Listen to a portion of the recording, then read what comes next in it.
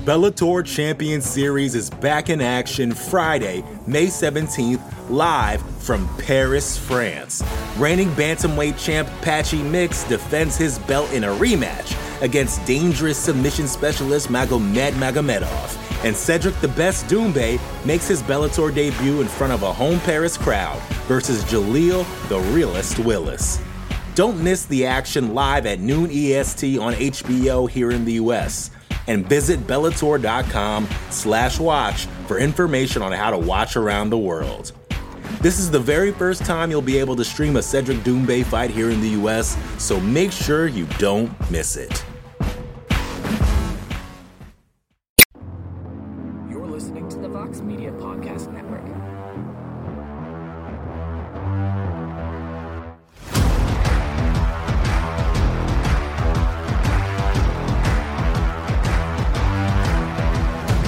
Well, hello there, everybody, and welcome to a brand new edition of On to the Next One. Yes, a very busy weekend of mixed martial arts action is in the books, and it was capped off on Saturday night, really late at night, with UFC Vegas 75. And we'll take a look at that event from a matchmaking perspective. We had a hell of a main event, some great performances, and we're going to discuss the futures for some of these athletes who delivered on the medium-sized stage, I guess that we can call the UFC Apex as a building. But I am Mike Heck, and joining me as always, the co-host, the co-matchmaker, the Prince of Positivity. You might know him from the hit show Tough Hang, but I know him as my best friend, Alexander K. Lee. Hello, AK. What's up, my best friend? Appreciate the Tough Hang nod there. The show, which, again, we don't know, maybe on hiatus, given news that happened this week. We're actually still kind of waiting to see what's going on with the Ultimate Fighter 31. But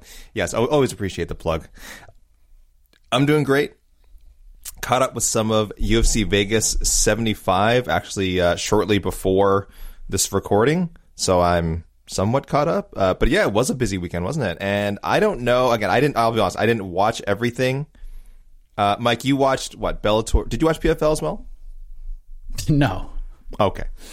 I wonder. No, it was one or the other, and look, I knew what was I knew what PFL was trying to set up. We knew it was coming. We knew we were going to get his face off. We were going to get some sort of interaction between Francis Ngannou and John Jones. And the good news was, I didn't need to watch the event to see the clip because Jet Michoud was on site.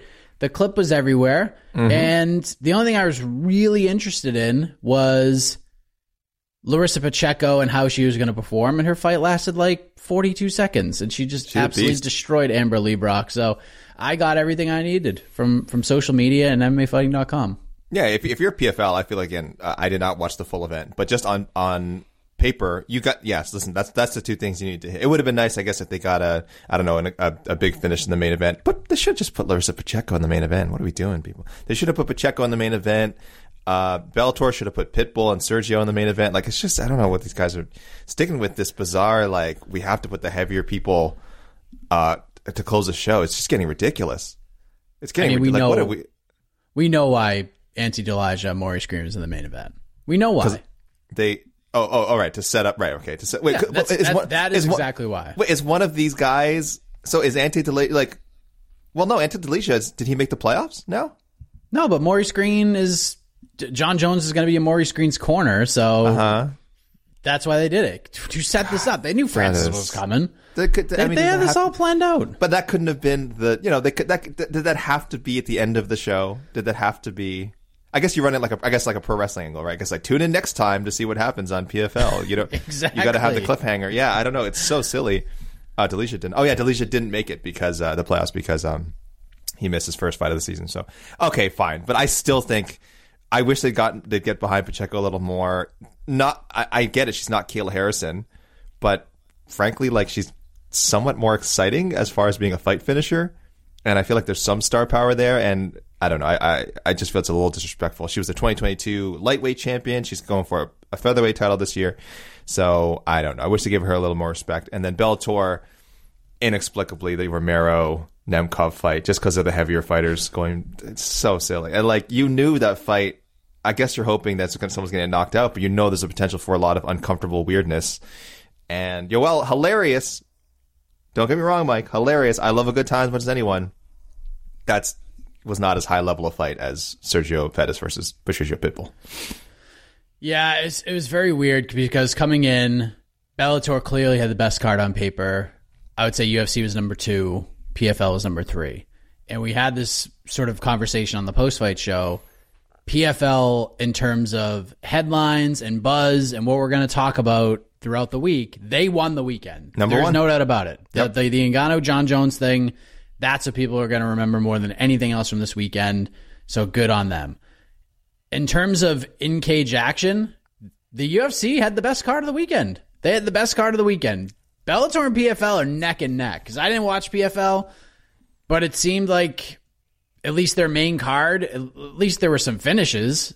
At least it was a little more exciting. Like Sergio Pettis looked incredible, and he deserves a lot of credit for that performance. But I don't know. It's kind of a tough night for Bellator, if we're being honest, because the matchmaking, the card order, all of it, man. Like the prelims were good, but they just don't seem to give any damn about the prelims at all, because it's just one fight after the other. No Jr., who should be on a rocket ship to superstardom right now, gets a brutal knockout finish. Dude just looked like $1 million, dancing around. Guy has star written all over him. No post-fight interview, no nothing. They just went right to the next fight, and then right to the next fight. No time to waste. We get 30 seconds at the desk with Amanda Guerra and Josh Thompson, and then both guys are already in the cage. There's no walkouts, no nothing. And then we get to the main card, and Daniel James and Gokhan Sarakam is the first fight. How is this possible? How is Naveni not opening your main card? Or Colgan Emmanuel Sanchez would have been a good one. How do you expect to build stars if you're burying them on the prelims? It's wild. There were also 5 post-lims, by the way. Two of which ended in first-round finishes, which no one will ever see.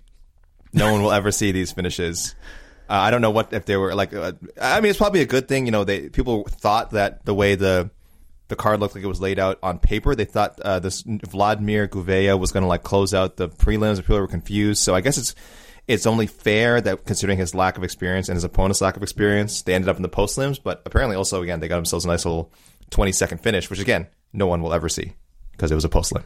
So it's just, I want Bellator to do so well. I really do. I know. The Bellator Rising cards, I think, is going to be fun. Yep. And then, their next standalone event is that August card, and it's Logan Storley against a guy that could be another guy who could be a star for them. Brennan Ward, with the story and the way he fights, and how much of a boost he got from that Sabah Homasi win on CBS, open up the main card, looked like this is going to be a big year. And they're like, hey, Brennan, congratulations for getting yourself over. Now we're going to throw you in South Dakota against Logan Storley in a stylistic nightmare of a matchup for you. Why are we doing this fight? What's the main event of that card, though, Mike? That is the main event. No. What? No. That's the main event. Come on. It's the main event. Come on, Mike. It's the main event. I root for Bellator, too. And I will say this. I talked to some folks from Bellator. They wanted and they fought for Sergio Pettis, Patricio Pitbull to be the main event, and they were denied.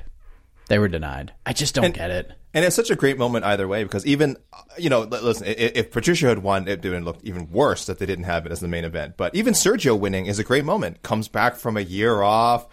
Everyone's counting him out. We're all like, everyone's writing the story of, wow, Patricio's about to become a 3-division champion.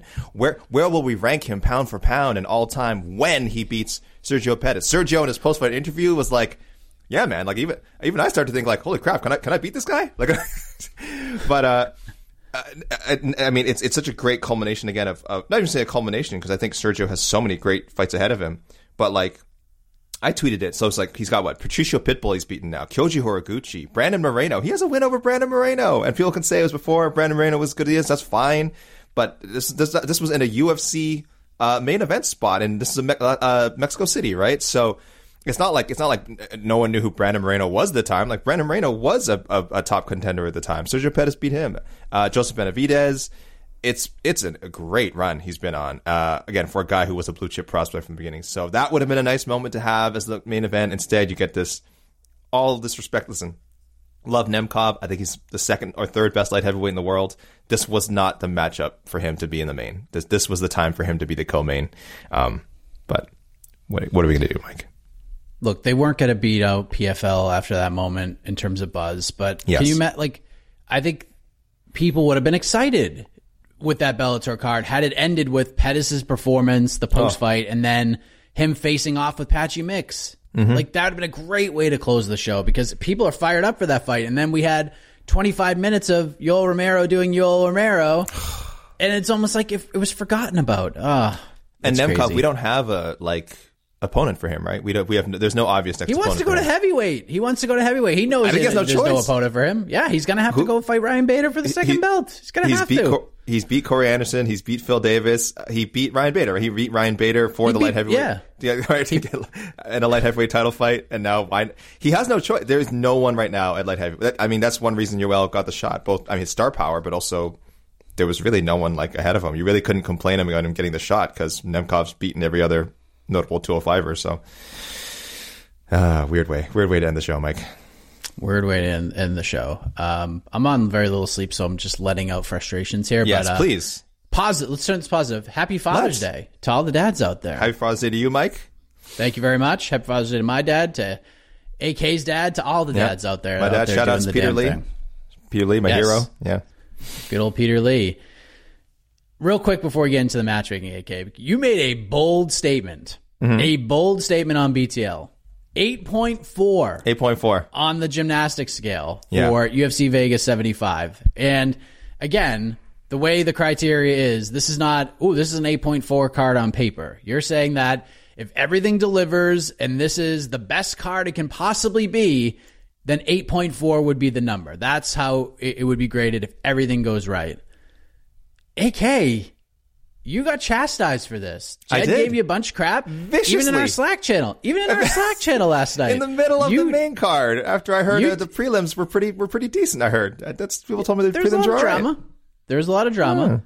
I feel like, I don't know if it hit a full 8.4, but this is is the Vadim Nemkov the best light heavyweight in the world conversation right now? Because I don't think he is, but you can make a compelling case that 8.4 happened last night. I don't think it did, but I think it was close. I think you were knocking on the door. Yeah, and even if not 8.4, let's say this was like a 7.6, 7.7. Let's say it didn't even hit 8. Let's say it didn't even hit 8. I still think if certain things had gone, right for the UFC, it could have approached that number. So I think, yes, if this card, if anything, is a testament to the gymnastics degree of difficulty scale. I think so. Jed would disagree. Jed, I think, would still insist that even if let's say, I don't know, Petrosian Duncan had ended in a first round knockout, Dalby Salikov was like another fight of the night candidate. It's still could peaks at a 7. I would disagree. I think most people who watched this probably walked away thinking it was better than it looked on paper. And that's really the point of the degree of difficulty scale, is it's sort of to go beyond yes, listen, we know a lot of these Apex cards, if you're just going by on paper, they're out of 10, card quality, star power. Of course, they're all 6s and 7s. So the degree of difficulty is always higher than what the actual result could be, unless everything goes super well. Which, again, some ways did it. I didn't think that. I even said myself, the Cannonier Vittori main event, I was like, oh boy, this is one thing, bring the score down, because I was not interested in this fight at all, and turned out pretty good. A pretty solid main event, one fight of the night. You got some finishes, some standout performances. And I was going to save this for later, but Mike, I got to shout out some of the old ass MFers on this card, because listen, we got a lot of cards these days where it seems like some of the older fighters are sort of getting, sacrificed, as it were, for lack of a better term. But you got 39 years old, Jared Cannonier winning the main event. Nicholas Dalby, 38, beating Muslim Salikov. Not exactly a spring chicken himself. I guess either way, you got an old guy winning that fight. Kyung Ho Kang, 35 years old, beating a young whippersnapper and Christian Quinones. Even Armin's what? Armin Petrosian, 32. So I think Sabatini's 32. So it's all about the young cats. So this is you know what? This is Father's Day weekend. Perfect thing. I'm sure some of these guys are dads, and there you go, showing off the dad strength. Yes. Well, let's just start with the main event. Jared Cannonier. To me, that was the best performance of his career. Marvin Vettori rocked him early. It looked like we were going to get a rare Marvin Vettori first round finish for a moment, and Cannonier recovers, Second round begins, and it is just the Jared Cannonier show for the next 20 minutes of fighting. Record-breaking performance, lands the most significant strikes in middleweight history. The old record is 186. Officially, the UFC said he landed 241 significant strikes. And Marvin Vettori, tougher than a $2 steak, ate and wore every single one of those 241 significant strikes that Jared Cannonier landed. Cannonier gets a big win. He's in a very weird spot right now, AK, because he just fought Israel Adesanya in a fight that nobody wants to see again. And I thought Cannonier's post-fight interview, his call-out, if you will, pretty good. Like, he's like, I want the title, but understood kind of the position that he's in. Saying, hey, something happens. Izzy's going to headline in Sydney. If for some reason you can't get an opponent to turn around in time and you need somebody to fill that slot, give me a call. I'm ready to go. I thought that was the right way to do it. To me, this is the easiest fight to make out of all of these fights. This is easy. You've probably seen the listener picks. It's probably the most popular one you got. There's only one answer to this. There is only one answer to this. It is Jared Cannonier versus Khamzat Chimaev, October 22nd, Abu Dhabi, UFC 293. There is no other choice here. I have another choice. You do? Wow. I don't know. It's weird. Like, it makes so much. I think maybe I'm just hesitant to. I can't remember the last time I threw out Khamzat. It might have been recent. I actually don't know. When I say I can't remember, I really can't remember. Just because I have no faith in this guy. Abu Dhabi makes so much sense for him to come back. Cannonier, you're right, makes a lot of sense for him. He was asked about Khamzat, of course. Like you said, it's pretty much out there. It's this very public thing. Everyone's like, well, who else is there for Jared to fight? Because he's fought everyone in the top 10, pretty much. Or everyone in the top 10 is booked, or both. He's fought guys in the top 10 who are booked. So there's not a lot of sense in him running it back with some of these people. So I guess Khamzat's the fresh name out there. But I just have this weird feeling that it won't fit so neatly. I'm glad Jared's open to it, especially under the assumption that should he beat Khamzat, he would be the number one contender. Which again, no guarantees. He should be. And I don't know about the backup thing either, Mike, because I don't think he's number one on their list. I don't think he's number one on the UFC's list as a backup. I'm not sure who would be, but I don't think they're going to have Jared be the first call just because that first fight, boy, that left a bad taste in a lot of people's mouths, first fight with Adesanya. I did a little crystal balling. I do quite a bit of crystal balling, actually, because I actually had difficult trouble this week. Maybe it's because I wasn't watching the card fully, but I'm going to say he's going to end up fighting Dricus du Plessis, DDP, after DDP loses to Robert Whittaker. I know a lot of us are counting out du Plessis. Probably it's a little unfair, but I'm a firm believer Whittaker wins that matchup 9 times out of 10. Maybe when they step into the octagon, it will be the 1 time out of 10 that du Plessis wins, and everyone finally gets their du Plessis Adesanya title fight. But and if that happens, great. I've got kind of a feeling it's not going to go that way, so I'll go with him losing that fight and then having to fight Cannonier. Yeah, I just feel like the only way Cannonier gets back to a title fight is if he fights Khamzat Chimaev. Oh, I agree. I just don't think the UFC cares about Jared Cannonier ever getting near a title shot. So it's not. I don't think that factors into the decision making. Maybe the opposite. They would think Khamzat just needs one win at 185. Jared Cannonier is a great option. He beats Cannonier, 1-time title challenger. We can throw Khamzat right into a title fight. So that side of it, I see. But I don't know. I think if he wins any fight at 185, Khamzat's that they'll throw him at a title shot. But yeah, Cannonier makes a ton of sense. Yeah, it's an interesting fight. You got to give Khamzat somebody. You can't just. I mean, could they just throw him in there with Izzy? I don't know how Izzy would feel about that. So we'll see. But if 185 is the place, and we're going to build Khamzat versus Izzy in some way, shape, or form, you got to do this fight. You got to do this fight. And if Khamzat doesn't fight in October, if he is not on that Abu Dhabi card, I don't know how I'm going to feel, man. I'm just going to be like, this dude may never fight again because it's been so long, man. It'll be 13 months. It'll be 13 months in between fights. I will never. The peak of Khamzat mania just feels like a lifetime ago. It feels like 10 years ago because we all thought, man, this guy's fighting like this guy's fought like twice in a week, 3 times in like 2 months. Oh man, this guy's gonna be unbelievable. This guy's gonna be the next superstar. He's just gonna fight all the time. Little did we know he would become one of the most active and difficult guys to get back in. And again, I'm not blaming him. I have said before that I do wonder if there's something going on his side. But of course, the UFC and the matchmakers on their side, for whatever reason, can't get him a fight. So everyone takes some responsibility because this guy should be a star, and they can't get him fights. Mike, how has I know we're not doing Vettori, but how has Vettori not fought Derek Brunson yet? How has this never happened? I don't know. It might happen now. I feel like it has to, right? I was just thinking, because I was thinking about Derek Brunson for Cannonier, and I was like, no, Cannonier like smoked Derek Brunson, so you'll never see that one again. So I'm like, Vettori? And I'm like, yeah. And I thought, oh, Vettori and Brunson must have already fought too. And I'm like, oh, they haven't? So Brunson, get on that. I know they've been mentioned before. I think Kevin Holland or something said they should fight. So Kevin Holland, get yourself a knot, no point if that happens. Yes. The Bellator Champion Series is back in action Friday, May 17th, live from Paris, France. Reigning bantamweight champ Patchy Mix defends his belt in a rematch against dangerous submission specialist Magomed Magomedov. And Cedric the Best Doumbé makes his Bellator debut in front of a home Paris crowd versus Jaleel the Realist Willis. Don't miss the action live at noon EST on HBO here in the US. And visit Bellator.com/watch for information on how to watch around the world. This is the very first time you'll be able to stream a Cedric Doumbé fight here in the US, so make sure you don't miss it. Support for this show comes from Sylvan Learning.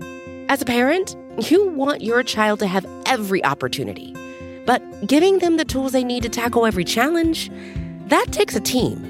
Now more than ever, educational support tailored exactly to what your child needs can make all the difference.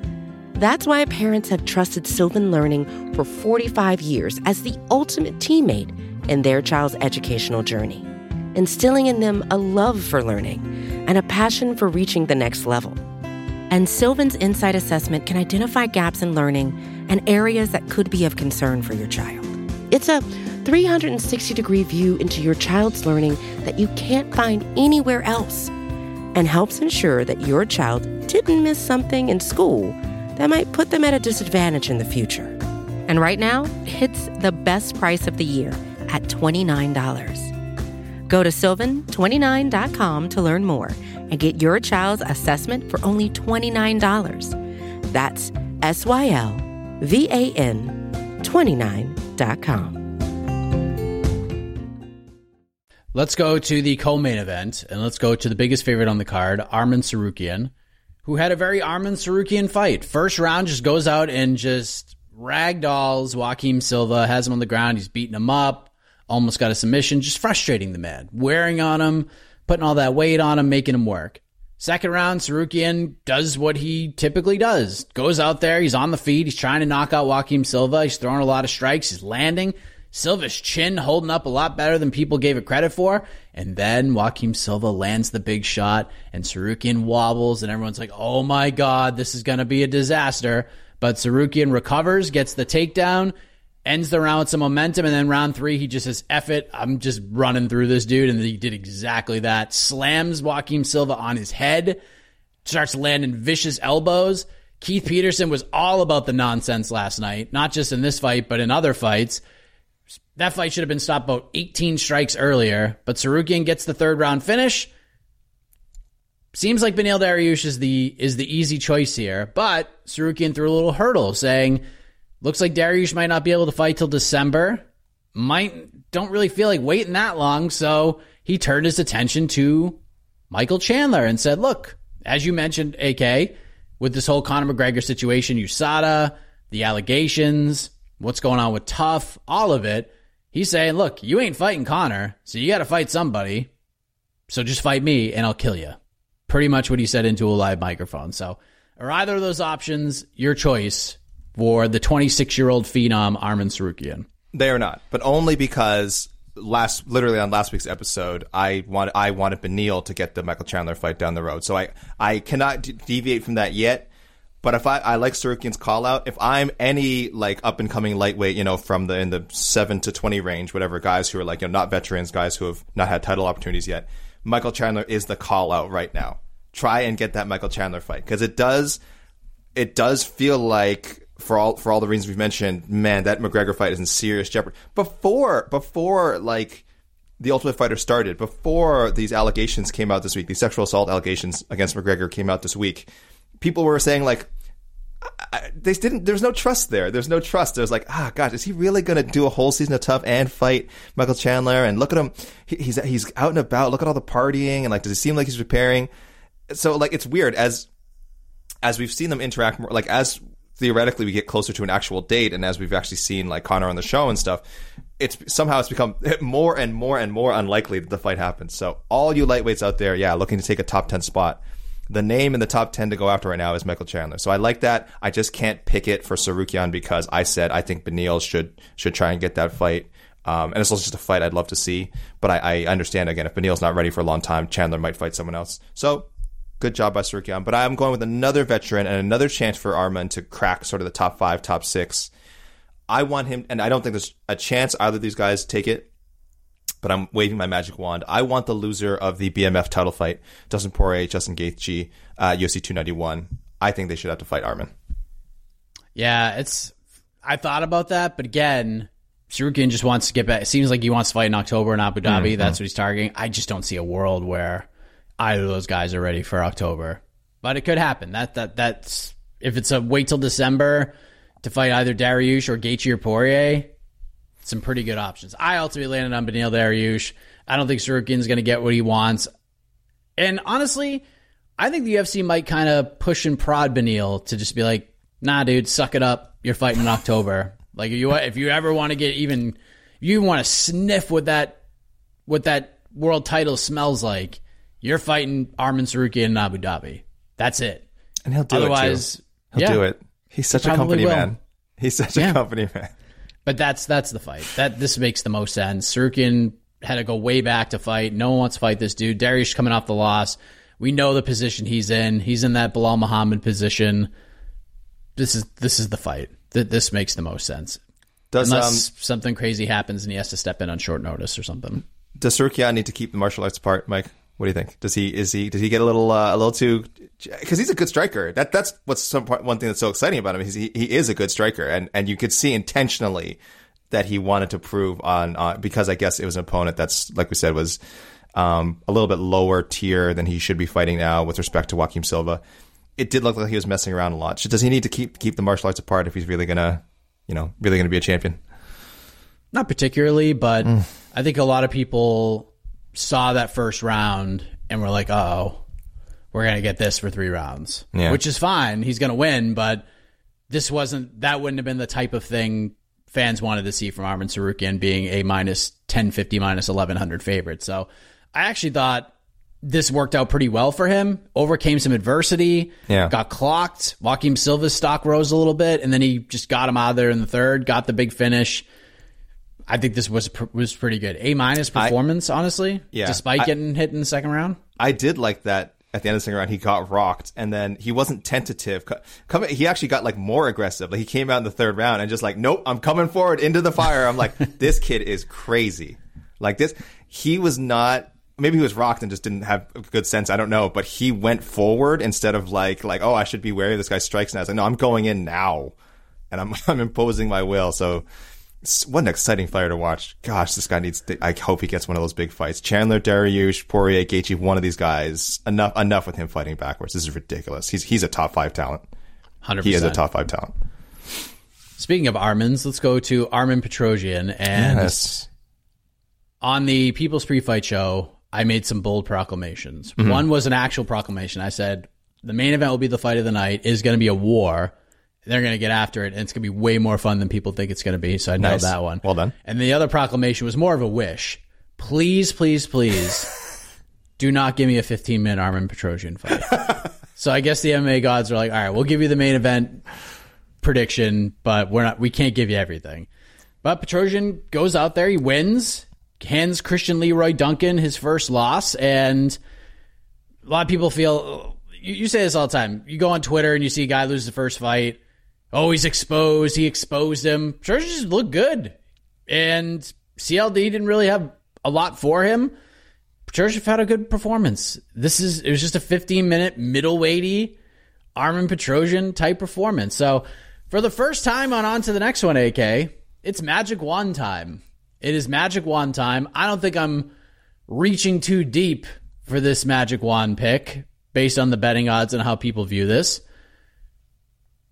Armin Petrosyan versus Bo Nickel after UFC 290. That's what I'm going with. What did Armin do to you for this? Why are you doing this to Armin?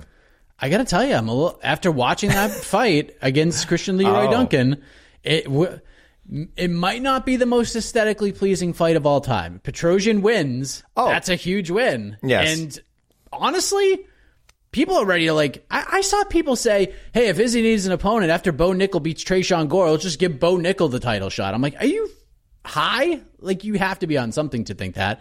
There's no need to rush Bo Nickel, but we have to give him a step up after this, like a pretty good one, towards the top 20, top 25, top 30. I think Petrosyan's kind of right in that mix.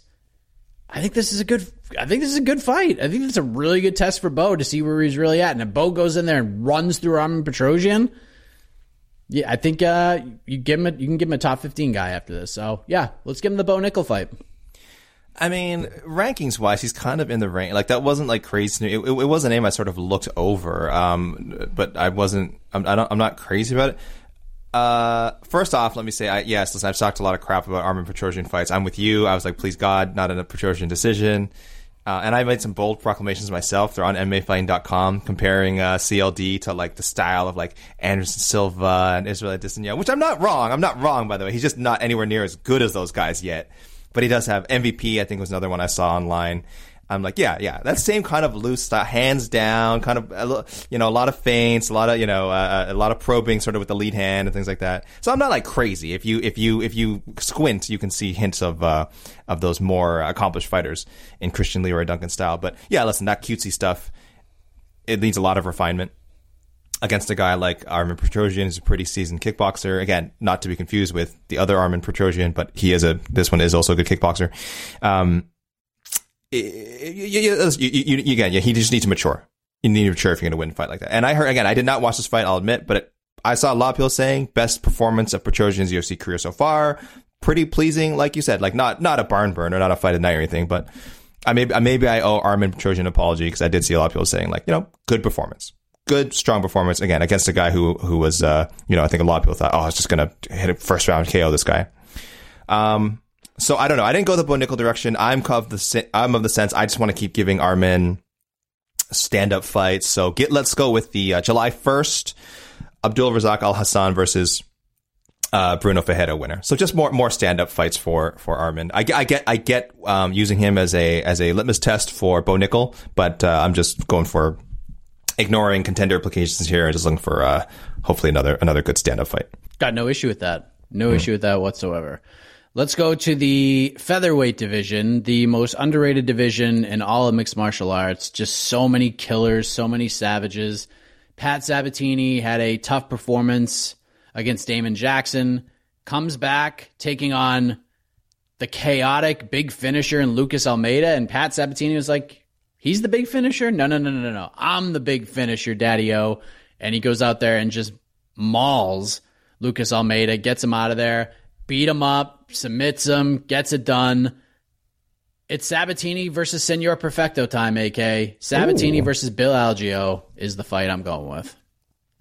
Patty Sabs making a statement for sure. I did not have a lot of faith in Lucas Almeida's takedown defense, and I think I was picked like Sabatini by decision, but I'm like, I don't know. I just think he's a bit too skilled for Almeida. So yeah, I was happy to see that result for sure.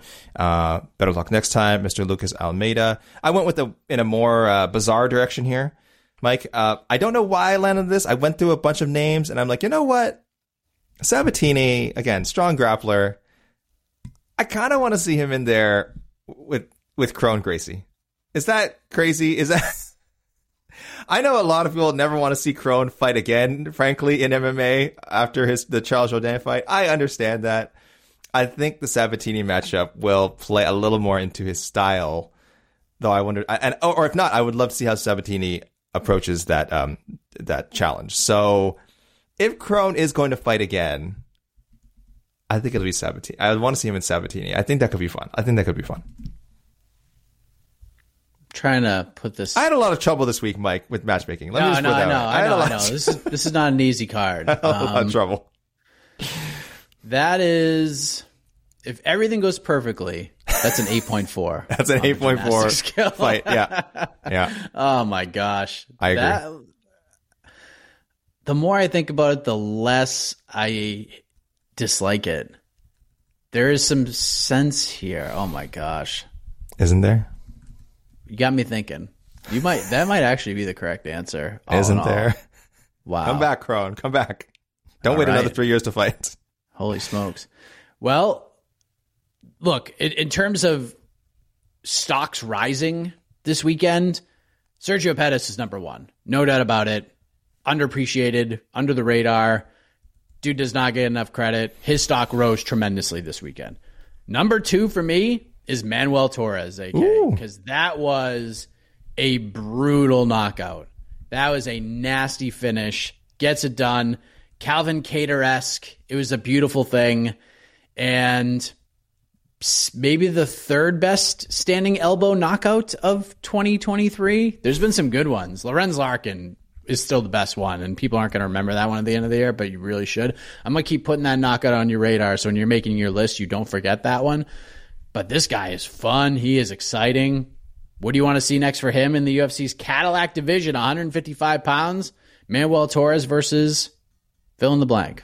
Yeah, listen, kudos to the matchmakers and the schedulers for putting this one on the main card, because Torres Moda was about your lock for someone getting knocked the F out. I mean, this is two lightweight guys who just go in there looking to finish.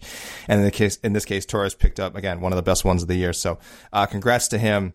I want to see more finishes, man. I want to see more finishes. I want to see Manuel Torres in more highlight reel fights.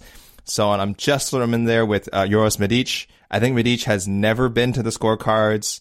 Torres once I want to say, in 15 fights, and only 12 of his wins, 12 of 13 wins by knockout or submission. So, like I said, we're creating highlights here. We're a highlight factory on to the next one. And Manuel Torres, get in there with Uros Medic and just try and take each other's heads off, please. I wrote four total words for this one. September 16th, Uros Medic. Cue the music. 1, Are you serious? 2, 3, 4. Friends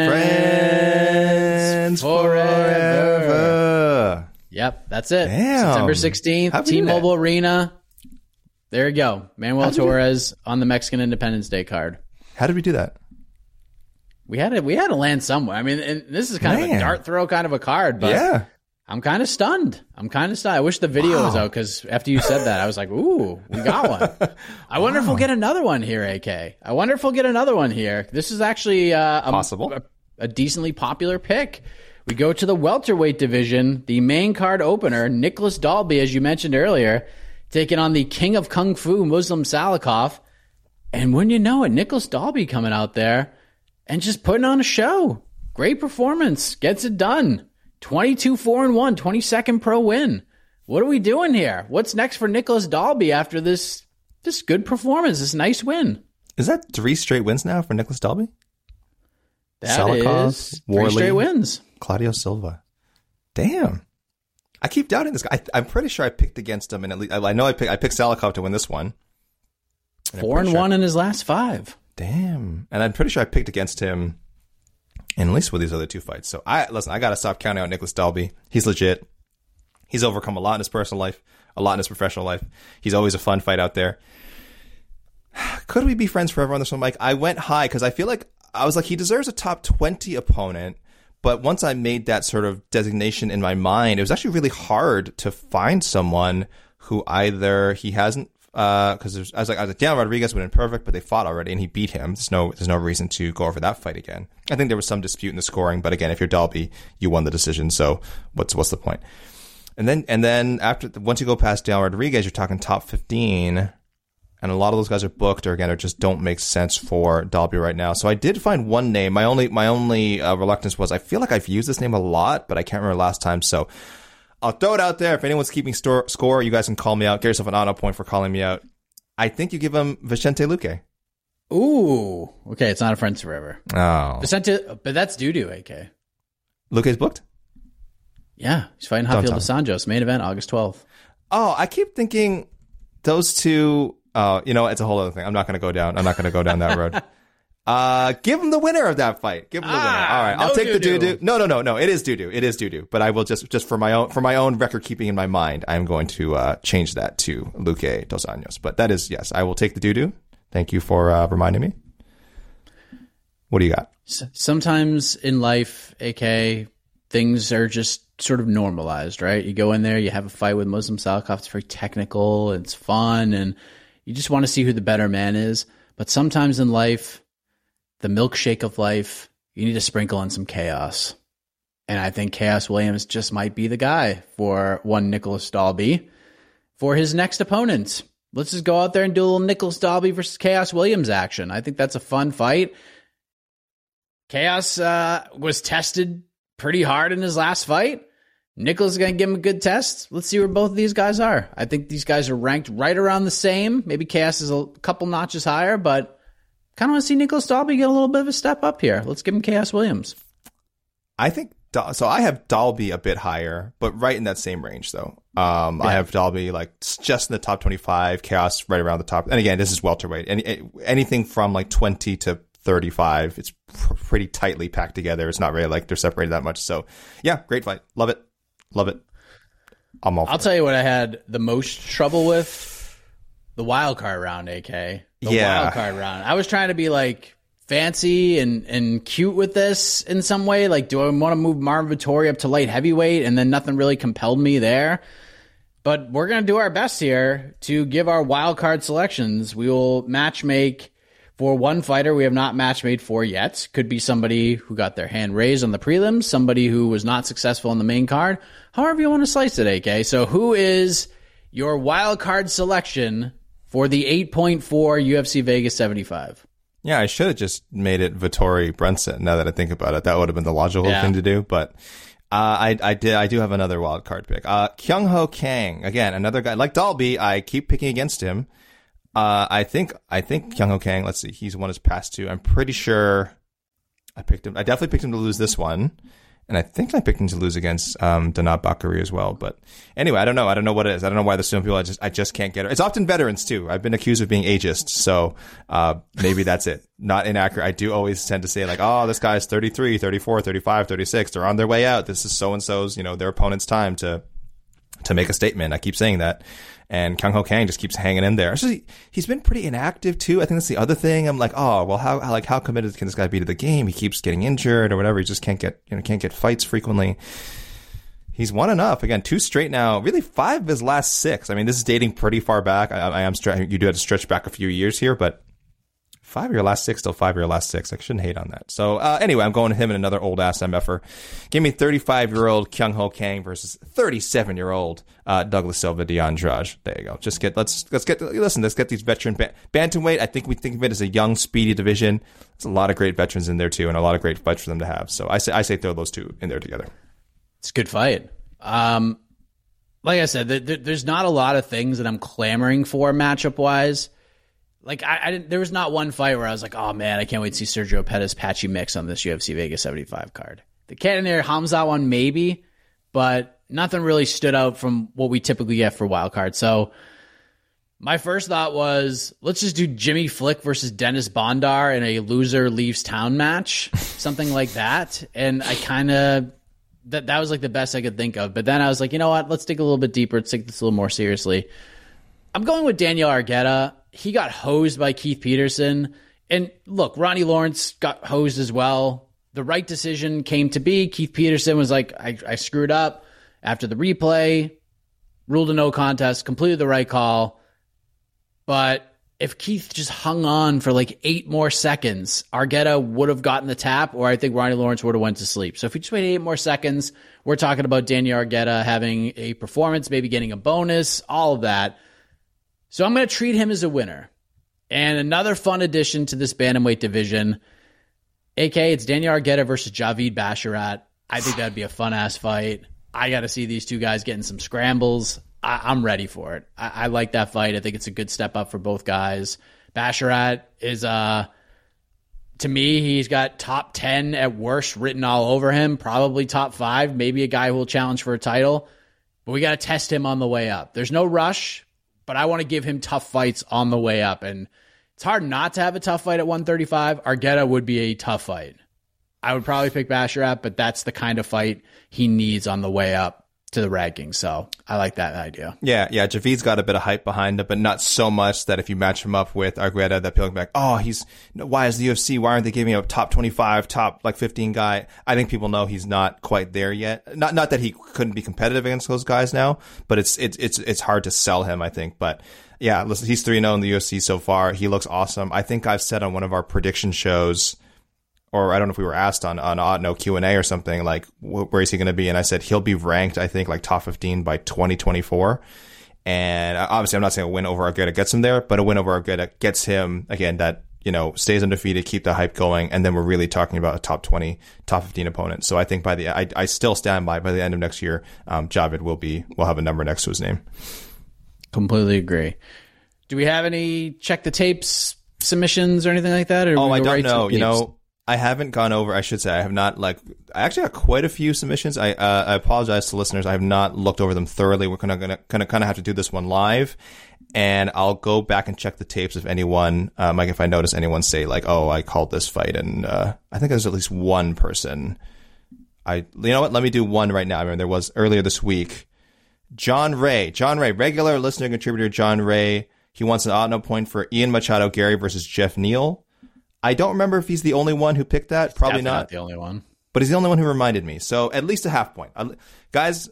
I should add to the disclaimer. If you want your Otno point, feel free to poke me and annoy me and remind me, because I've done a very bad job this year of keeping track of previous Otno selections. So don't be afraid. And I'll say this: John Ray went the extra mile. He sent me a screenshot, Mike. This is why I'm giving him at least a half point. Because he sent me a screenshot. Some people just go like, I called this, and then I have to scroll back up to the DMs and try and find it. Send me a screenshot. Keep those receipts, people. You'll get your half point. So John Ray is definitely getting a half, and everyone else get a sprinkling of the other half who picked that one. Yeah, there's a bunch of divided Otno points going around. 2 fights in particular that got added to the UFC Boston card, UFC 292, both women's flyweight fights. Karine Silva versus Marina Moroz, as MMA Fighting First reported. And Natty Ice, Natalia Silva versus Andrea Lee going down on that card as well. That fight is great. That is a great fight.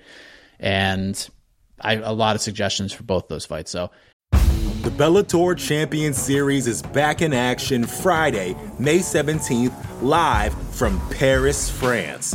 Reigning bantamweight champ Patchy Mix defends his belt in a rematch against dangerous submission specialist Magomed Magomedov. And Cedric the Best Doumbé makes his Bellator debut in front of a home Paris crowd versus Jaleel the Realist Willis.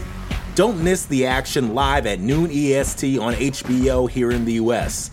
And visit Bellator.com/watch for information on how to watch around the world. This is the very first time you'll be able to stream a Cedric Doumbé fight here in the US, so make sure you don't miss it. Do you want to give the usual disclaimer, and we'll go to the peeps? Yeah, I'll give the quick little disclaimer here, guys.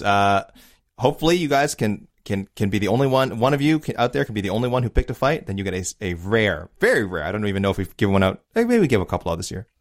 Very rare solo Otno point. Please watch out for your mistakes, guys. People, wrong weight class. We see that a lot. I don't know why. People who have fought already, just throw a 2. Throw the 2 or a 3, next to the matchup, so we know you remember. Notable injuries. People who've been released, not fighting in the UFC anymore. Fighters who are already booked. I just gave you an example of that, guys, at the top of the show. People who are notable teammates who train together frequently. Not to say that guys who train together can't fight, but there's some people who've been training together for years, probably not going to fight each other, etc. And most importantly, the golden rule. Your pictures might be doo-doo, and we don't want to read it. Let's get into this. Jason, good morning, Mike. Here are my picks for on to the next one. Happy Father's Day. Thank you. Cannonier Chimaev. I'm not going to keep reading Cannonier Chimaev. I think 95% of people said that. So if I don't read it, don't take offense to it. Everybody said that. Vittori versus the winner of Sean Strickland versus Abus Magomedov. Petrosian versus Shabazian. Interesting. Sabatini versus Charles Jourdain. Nicholas Dalby versus Jake Matthews. A Jed Meshew, former top 15, a top 10 maybe, welterweight in MMA Fighting's global rankings. Manuel Torres versus Michael Johnson, AK. What do you think about that idea? Wow, that's such a big step up experience-wise, though. But again, I think they've shown at lightweight they're not afraid to do that. Like Nicholas Mota fought Jim Miller in his UFC debut, or he was 1-0, or 0-1 or something. I can't remember. So it could absolutely happen. I prefer to just match up with similar experience. But at lightweight, it's so competitive. Like really, you could get thrown right into the shark tank, and vice versa for Mike Johnson. You could fight a veteran one week, and you could fight an up and coming killer the next week. So yeah, it's totally possible.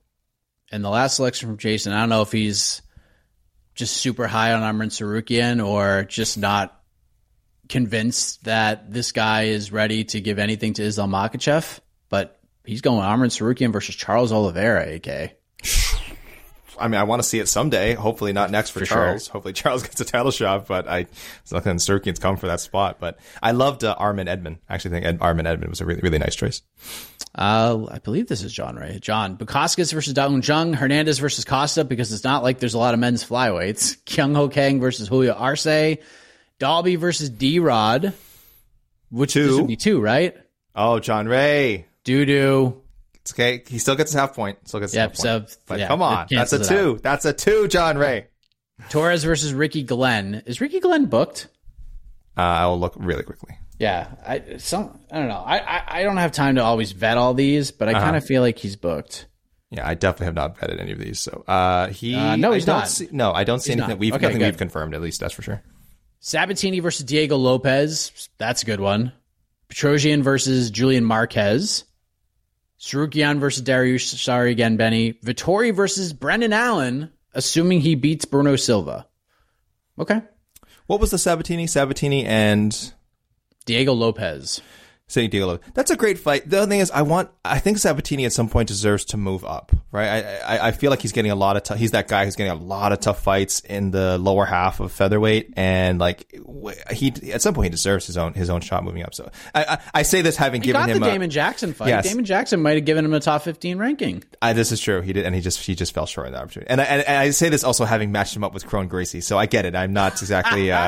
I'm not exactly practicing what I preach here, but yes, I hope Sabatini can find a top 25 feather. It's hard though. Again, a lot of them are either booked or just a little too far out of reach, I think.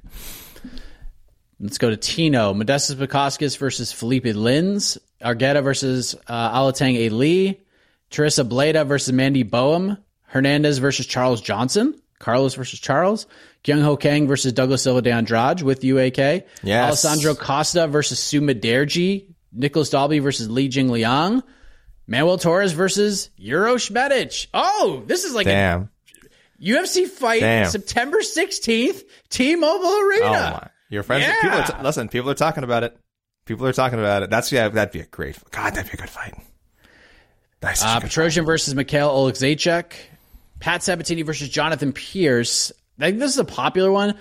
Pierce, I believe, because he was scheduled to fight Bryce Mitchell before Evloev stepped in. I think Pierce has like a pretty serious injury. I don't know 100% what can be revealed and what not. I don't think I'd be stunned if he fights this year from what I hear, but maybe not. But that fight, that's a fight that could happen. That's a fight I would love to see. Harry Modestas versus the Negu Mariano. Carlos Hernandez versus Clayton Carpenter. Mr. Perfect. Ooh. You like vet fights, AK. What do you think of this? Mr. Perfect versus Pedro Munoz. I like that. That would be like pretty like. Let me see where I have Munoz ranked still. Hold on. Pedro for me is still like. I'm sure a lot of people disagree because it's a great division. Like he's still like a top 20 bantamweight for me. That's a big. But you know what? Hey, maybe Kyung Ho Kang finally deserves that opportunity. Sure. Yeah. Sure. I think I have him higher than top 20. I have honestly.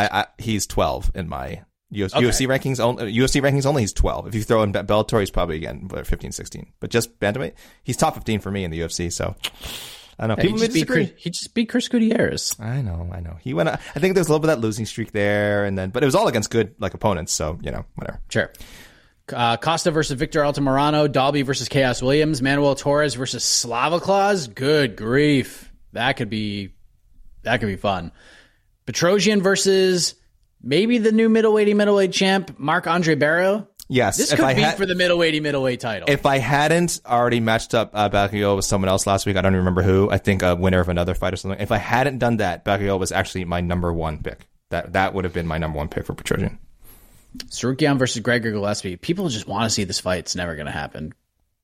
Cannonier versus the Costa Eliskerov winner. Speaking of fights that I don't think is ever going to happen, Costa I was going to say, is that fight probably up there? Is Costa Eliskerov? Is it official? What's going on with that? It's UFC official. I don't know if it's going to happen, but it's UFC still promoting it as if it's happening. So, and I hope it does. I hope it does. Especially Khamzat Paulo Costa was the fight to make all along. That was the fight to make. Or you could do Paulo Costa versus Robert Whittaker instead of DDP.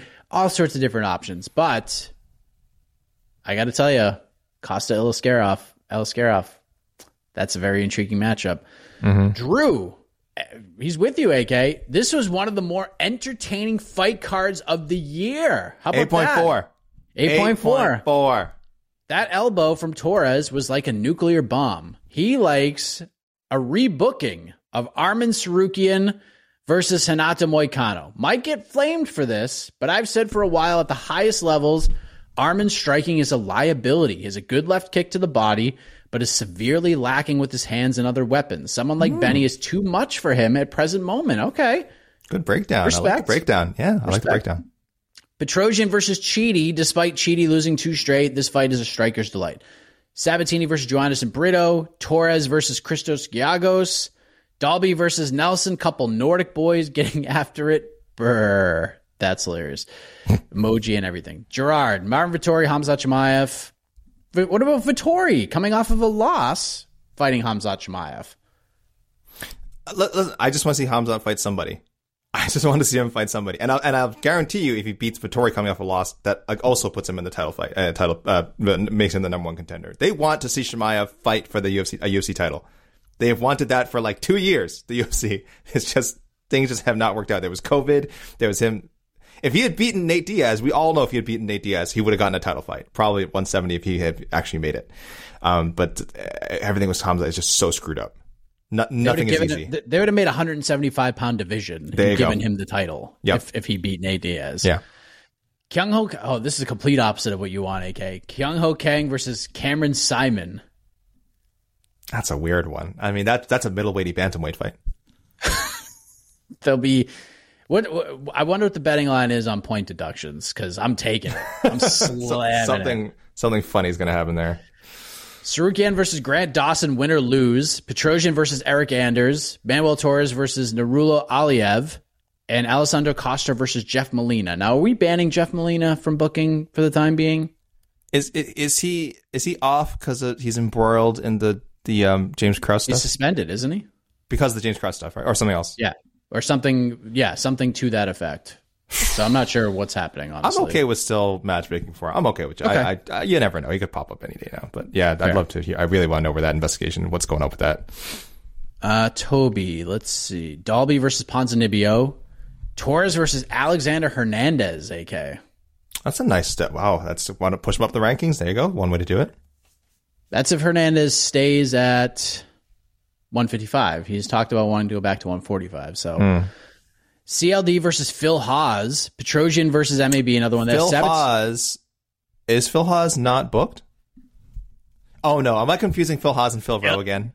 Ikram Aliskerov just melted him not very long ago. I was thinking about Phil Rowe. I mixed up my Phils. Sorry, that's fine. That's fine. I apologize. Sabatini versus Jack Shore. That's an interesting fight at 145. Yes. Someone else mentioned that. Hold on. Is Jack Shore... So our pal Tristan Gordet had that as well. But then here's a little note. I'll read Tristan. This will be your shine this week on the show. Jack Shore might be out for a while and may need surgery due to an injury that has been lingering prior to his last fight. He said he might have re-aggravated the injury during the fight against Mirkani. Definitely would want to see this fight in the future, but he's changing his pick to Sabatini and Mr. Senor Perfecto, excuse me. Both fighters will still fight each other in 2020 at CFFC. The fight was canceled due to Sabatini coming down with an illness. So, Jack Shore availability unclear, but yeah, thanks Tristan for reminding us. Possibly more injury woes for him. Possibly. Marvin Vettori versus Anthony Smith at 205. That's not a bad one. It's not bad. If Anthony Smith keep going, I don't mind that one. Vettori's like Cannonier. He's fought a lot of people in the top 10. If he hasn't, they're already booked. So he's gonna have to be creative, I think, with his next matchup. And this one, I'm actually look. When you follow media members for matchmakers, just remember who you're following and remember this program, okay? Just remember the show, because I saw somebody with the audacity to say, you know what would be a fun fight? Manuel Torres versus Jim Miller. That is not a fun fight. I mean, if there's a number less than 0, I would use that for how much interest I have in that. No, we're not doing that. Jim Miller should be fighting newcomers or veterans. But actually, this idea from Toby actually makes sense. This is the other side of the coin, almost. Jim Miller versus Joaquim Silva. I would be okay if this fight was made. But throwing Jim Miller in there with Manuel Torres, are you insane? What are we doing here? We want this guy to fight at UFC 300, and you want to throw him in there with that absolute murderer? What's wrong with you? Come on, be better. Have him and Jim Miller never fought? No, never been booked or anything. I'd love to see that fight. I would love to see Joaquim Silva and Jim Miller I want to see that fight inversely proportionate to how much I want to see Manuel Torres and Jim Miller, which is to say, not at all. Oh, man. Marcus, what do we have here? Marvin Vettori versus Kelvin Gastelum, but Gastelum is moving to 170. But maybe it's one of those things where we just don't believe it yet until we actually see it. I'm okay with making matchups there, but okay. Yeah, that's like I remember when Gastelum made that announcement. I think we all had the thought of, I'll believe it when I see it. He likes Sarukian Gamrot 2. There is a 2 there. I thought about that as well. I'm like, they've both fought twice, I want to say, since that fight. One of your favorite fights of 2022. It still feels a little too soon. It still feels like, but I'm not against it. Controversial decision for sure, and a great fight. But it would have to be 5 rounds. It would have to be 5 rounds again, though. That's the only thing why I don't see it happening again. Is if we only got 3 rounds of it, it's like it'd be a bit disappointing, 7 right? rounds. You want there you go. This would be more rounds for the rematch. Yeah. Do not less. Not less. Do some sort of competition beforehand for like round points. Like, let's just have fun with this. That was the best fight in my opinion of 2022. Yeah, you'd love that one. My favorite fight. Sabatini Nate Landwehr, AK. I don't like the style matchup. I thought about it. I didn't like the style matchup. Torres versus Mohamed Naimov. Interesting. Nicholas Dalby, Mike Malott. Kyung Ho Kang versus Victor Henry. That's kind of right in the wheelhouse, AK. That's solid. Solid pick. Very solid pick. Robbie, good day, you flamin' Pelicans. Okay, let's go. No. Aggressive? Vettori versus... We got doo-doo right off the bat, though, unfortunately. No. Some doo-doo. Some pelican-shaped doo-doo. Vettori versus Andre Muniz. Gives both guys a chance to bounce back, but I think it would be worth Vettori looking at a move to 205. You can immediately fight anyone 6-15 and fast track up the rankings. Muniz booked versus Paul Craig in London. That's doo-doo. July 22nd. That is doo-doo, Robbie. Come on now. Sarukian versus Fiziev. Sure. Manuel Torres versus Mike Davis. That is a friggin' banger. Man, you're right about Manuel Torres getting a stock up, though. Like, these are all great matchups that he could actually get. Like, he could climb the charts really fast based on these first two UFC performances. Wildcard, put a rocket on Dan Argueta, give him Douglas Silva de Andrade. Bonus bloody Bellator bits. The only fights I'm interested in seeing for Nemkov are against the top UFC light heavyweights, but it seems like we got Fedor 2.0. And then he says, can we stop saying Romero is the greatest fighter to never win a championship now? He's had 5 opportunities and didn't do it. More hype than performance since his 2014 to 2016 UFC run. Yeah, yes. I think that narrative has fizzled out over the last few years. Some people on MMA Fighting might disagree, including 2 people who heading into Friday had Yoel Romero ranked in the top 15 of their light heavyweight rankings. I'm not going to name names. I think I'm one of them, right? No, you're not. Oh, I pulled them out? I don't think you are. Oh, no. Yes, you are. Yes, you are, Mike. I'm sorry. My friend didn't mean to call you out. Yeah, it's just not a good division. Wait, was it you? Division. I think I'm one of them.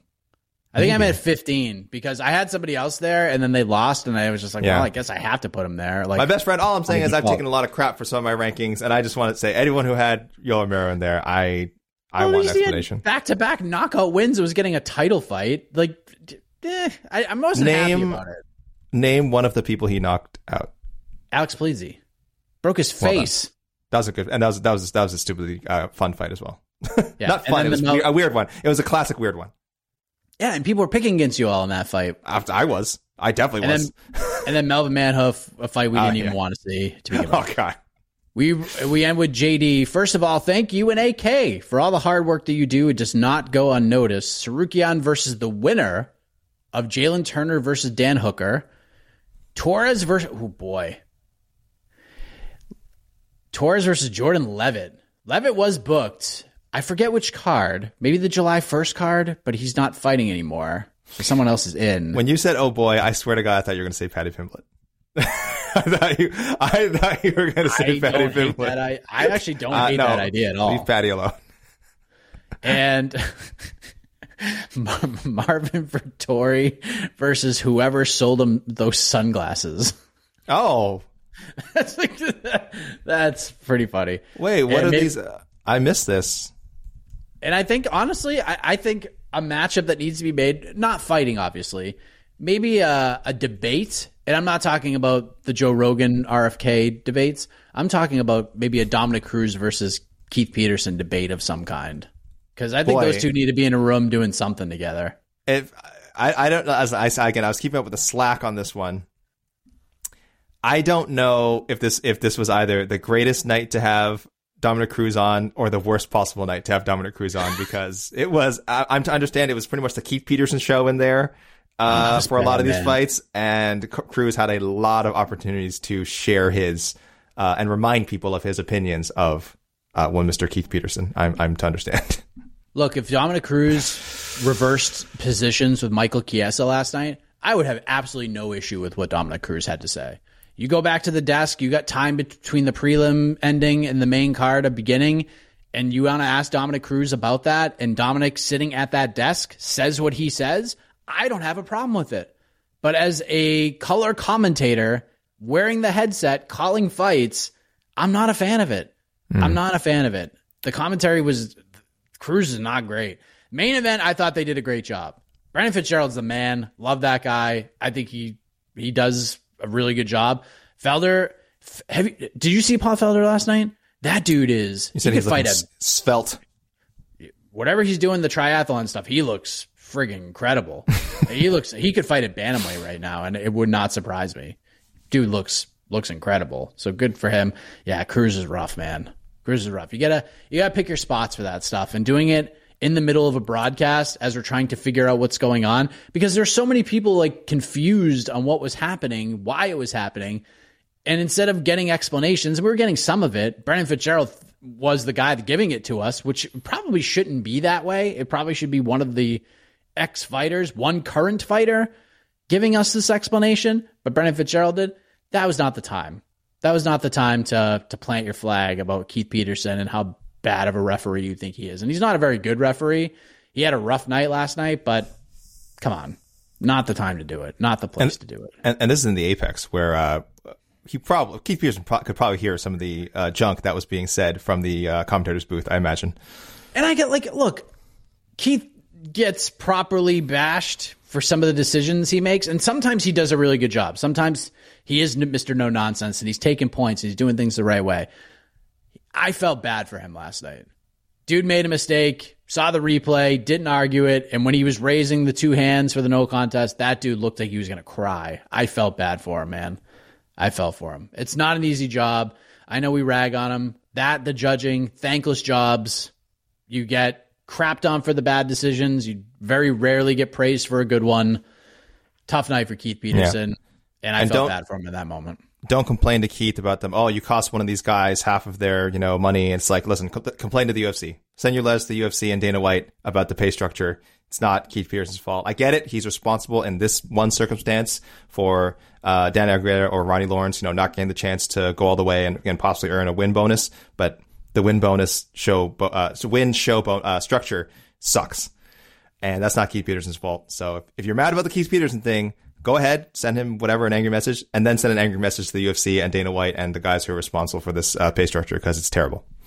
It's terrible. So, AK, have at it, my man. All right, we got a few here. Dax at Pike Putt wanted to talk about a little bit about Bellator. Apparently, Dax was in the building. They say, I know you don't take Bellator picks, but I have one. This Norbert fella versus Johnny Eblen, way too soon, first of all. Secondly, Dax says Norbert would open as plus 150. I think he would be there's a lot of respect for Johnny Eblen out there. I think Norbert would be plus 300 at least underdog, right, Mike? He's not. No. You think it'd be closer? No, I don't think so. I don't you think so. he's that legit right now? I'll tell you what. If he opened as a plus 300, No Jr. would get a lot of money put on him. Would you? So again, I know I don't know a lot about Norbert outside of some highlights I've seen. You think he's like he could legit like maybe one win away? So here's where Bellator is going to be tested because they have something here. There's two guys that I've been really high on for a long time, and I don't know if I was but I was definitely one of the early media members on both these guys, Sarukian and No Jr. Those two guys, at worst, Norbert Novenny Jr. is the fifth best prospect, not in Bellator, in all of MMA. Ooh, and that's at worst. I would put him maybe behind Usman or Magomedov. That's how high I think he is. Wow. I don't know if I think Usman's young enough to I know he's a champion. I think he's still kind of at that age where you can consider him a prospect. I think Sarukian, not really anymore because he's 26. I think there's a cutoff there. No, I believe is 23. So he's just getting going and he's already got the foundation that's there. Bellator could start building this thing up right now. I'm not saying these two should fight right now, but by the end of 2024, these two guys could fight each other. Yeah. No Jr. could fight 3 more times. Eblen's probably going to beat Fabian Edwards. He'll fight one or two more guys. Norbert Novenny Jr. I would pick Norbert Novenny Jr. to beat a lot of the middleweights in Bellator right now. I don't know if I'd pick him to beat Johnny Eblen, but if you gave me No Jr. at plus 300 against anybody, I might actually come out of MMA gambling retirement and just put a small shekel on that price because right now, I would probably pick Johnny Eblen to win that fight, but Norbert Novenny Jr. is competitive with Johnny Eblen right now. He is competitive. Damn. That fight is interesting. And to me, as far as future Bellator matchups, this is the most intriguing build to a fight that Bellator has in front of them right now, outside of Usman or Magomedov, AJ McKee. If this lightweight Grand Prix plays out and those two are in the finals, that's massive. It's going to be a very big deal.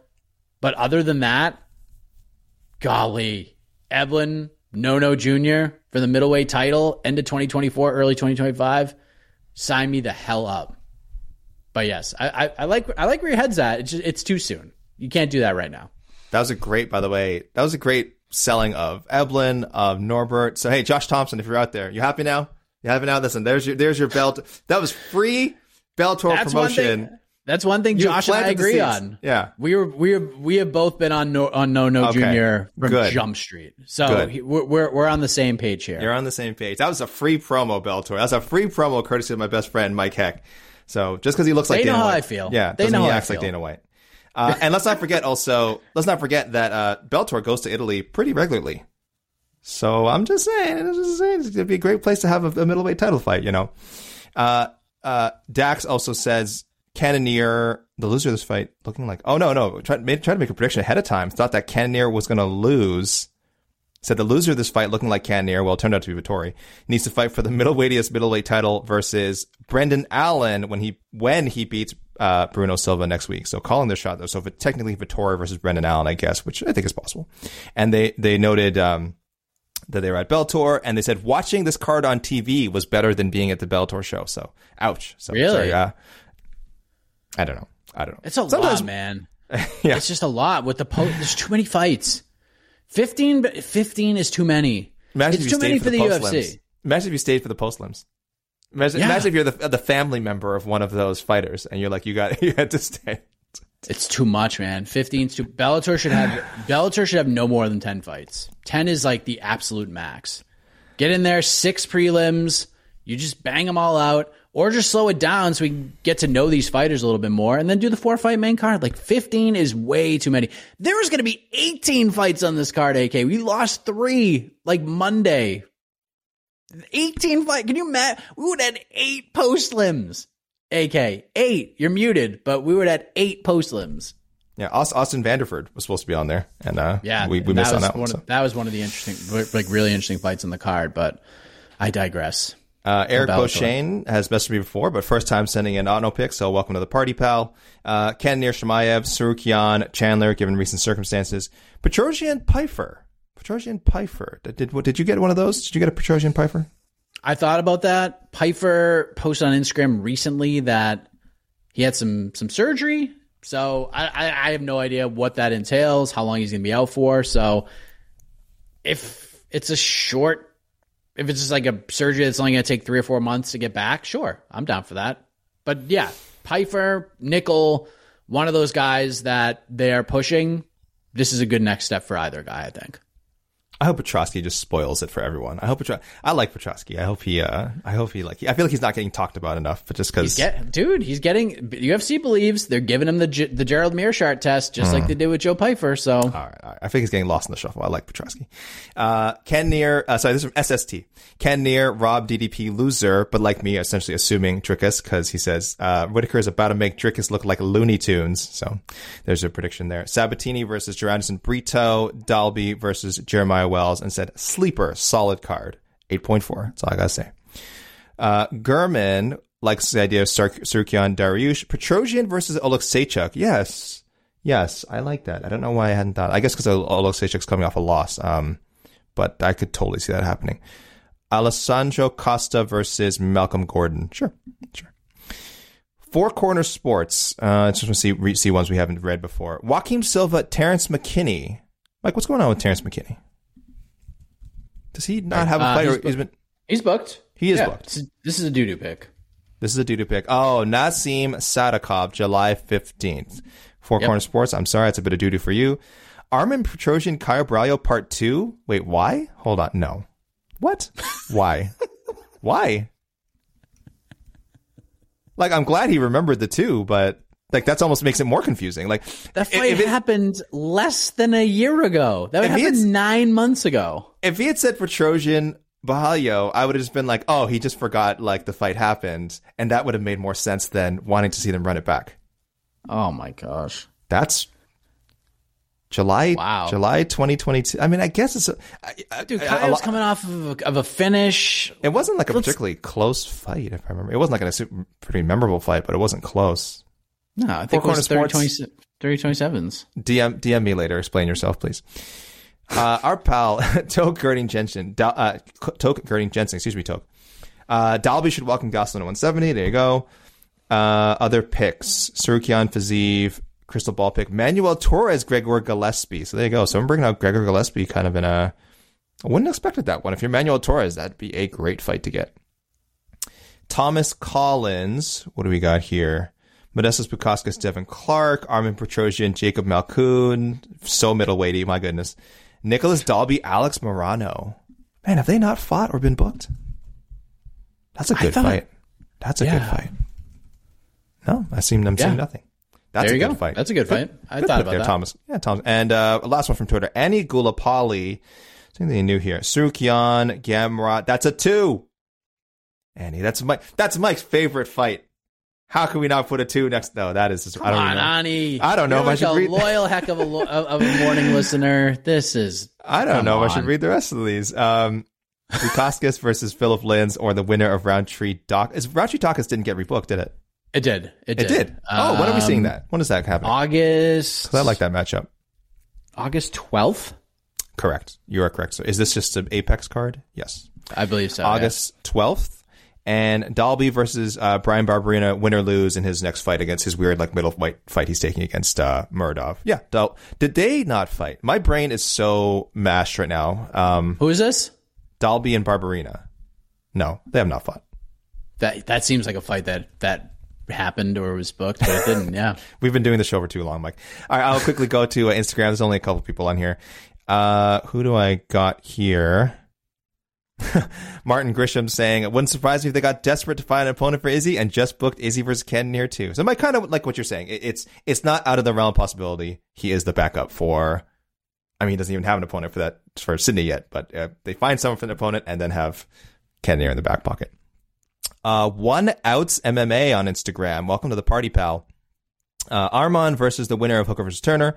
Some animosity between Dan and Arman in the past. There you go. Some heat there. Marcus, you read, and we'll end with Matt Bradbury. Another Bukauskas versus Linz, sure. Another Kang versus Victor Henry, I like it. Another Dalby versus Morano. Manuel Torres versus John Makdessi, sure. Armin Petrosian, Chidi, and Jukwani. I actually really like that one. They're actually pretty close together in my rankings. And Jared Cannonier, Chimaev, Marvin Vittori, Alan Silva winner. So solid rounds of picks overall, guys. Just a little bit of doo-doo, but hey, I had some doo-doo myself earlier, so that is life, guys. Please keep sending in your picks. You can get me on Twitter at Alexander K. Lee, on Instagram at Alexander KK Lee, and email alex.lee@sbnation.com. So let me just throw out a little disclaimer for next week, because there is a very real world where AK and I are going to record the show after the card. Ooh. There's a very real world, because we're getting an ABC card, baby. UFC Jacksonville, ABC, which means noon Eastern prelims, 3 p.m. Eastern main card. That scratches me right where I itch after a 6-fight main card at the Apex that started at 10 p.m. Eastern. This is the makeup, and it's actually a pretty darn good card. We got Josh Emmett, Ilia Topuria, big fight at 145 in the main event. Amanda Hebas, Macy Barber, big one at 125 in the co-main event. We have a title fight in the featured bout. Brendan Allen puts the middleweight title on the line against Bruno Silva. David Onama is back against Gabriel Santos. Cody Brundage versus Cedric Dumas. Tetsuro Taira is back, AK, against Klidson Rodriguez. Matush Rebecki versus Loic Radzhabov. Tabitha Ricci versus Jillian Robertson, AK. Love it. This is happening on the card. Love it. Neil Magny versus Phil Rowe. Haha. Justin Taffa versus Jacksonville's own Austin Lane, former NFL player. Randy Brown on this card against Wellington Turman. Jamal Emmers is back against Jack Jenkins. Great fight. Trevor Peake against Chepe Mariscal. Trevor Peake's supposed to fight Victor Martinez. And Zalgas Zumagulov will hopefully make the walk with that new hairstyle. He was supposed to fight on Saturday's card. He did not. He will face newcomer and very exciting flyweight prospect, Josh Van. Great fight. Josh is really good. He's supposed to fight in the Contender Series. Gets the call up. This card's pretty solid. What do you think, AK? What is this going to beat an 8.4 on the... I mean, you don't have to give your answer now, but is this better than an 8.4 off the top of your dome? Mike, solid card. Early start time. Jacksonville. There's really only one word I have to describe my feelings about this. A Duval! I'm very excited for this. All of it is great. All of it is great. But then we get to look forward to another Apex card headlined by Sean Strickland, Abus Magomedov. But that's July 1st. This is UFC Jacksonville. A lot of people asking if I'm going to this card. Up in the air. If I go, it will not be for the entire week. It'll just be for fight day. But still up in the air. I would say 40-60 that it's happening. But who knows? Maybe I'll get the call, and it's only a couple-hour drive.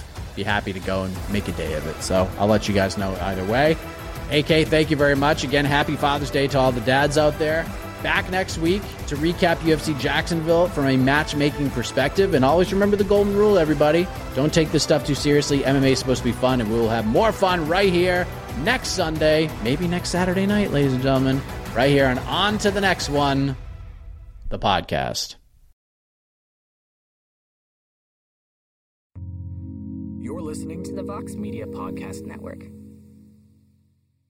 The Bellator Champion Series is back in action Friday, May 17th, live from Paris, France. Reigning bantamweight champ Patchy Mix defends his belt in a rematch against dangerous submission specialist Magomed Magomedov. And Cedric the Best Doumbé makes his Bellator debut in front of a home Paris crowd versus Jaleel the Realist Willis. Don't miss the action live at noon EST on HBO here in the US. And visit Bellator.com/watch for information on how to watch around the world.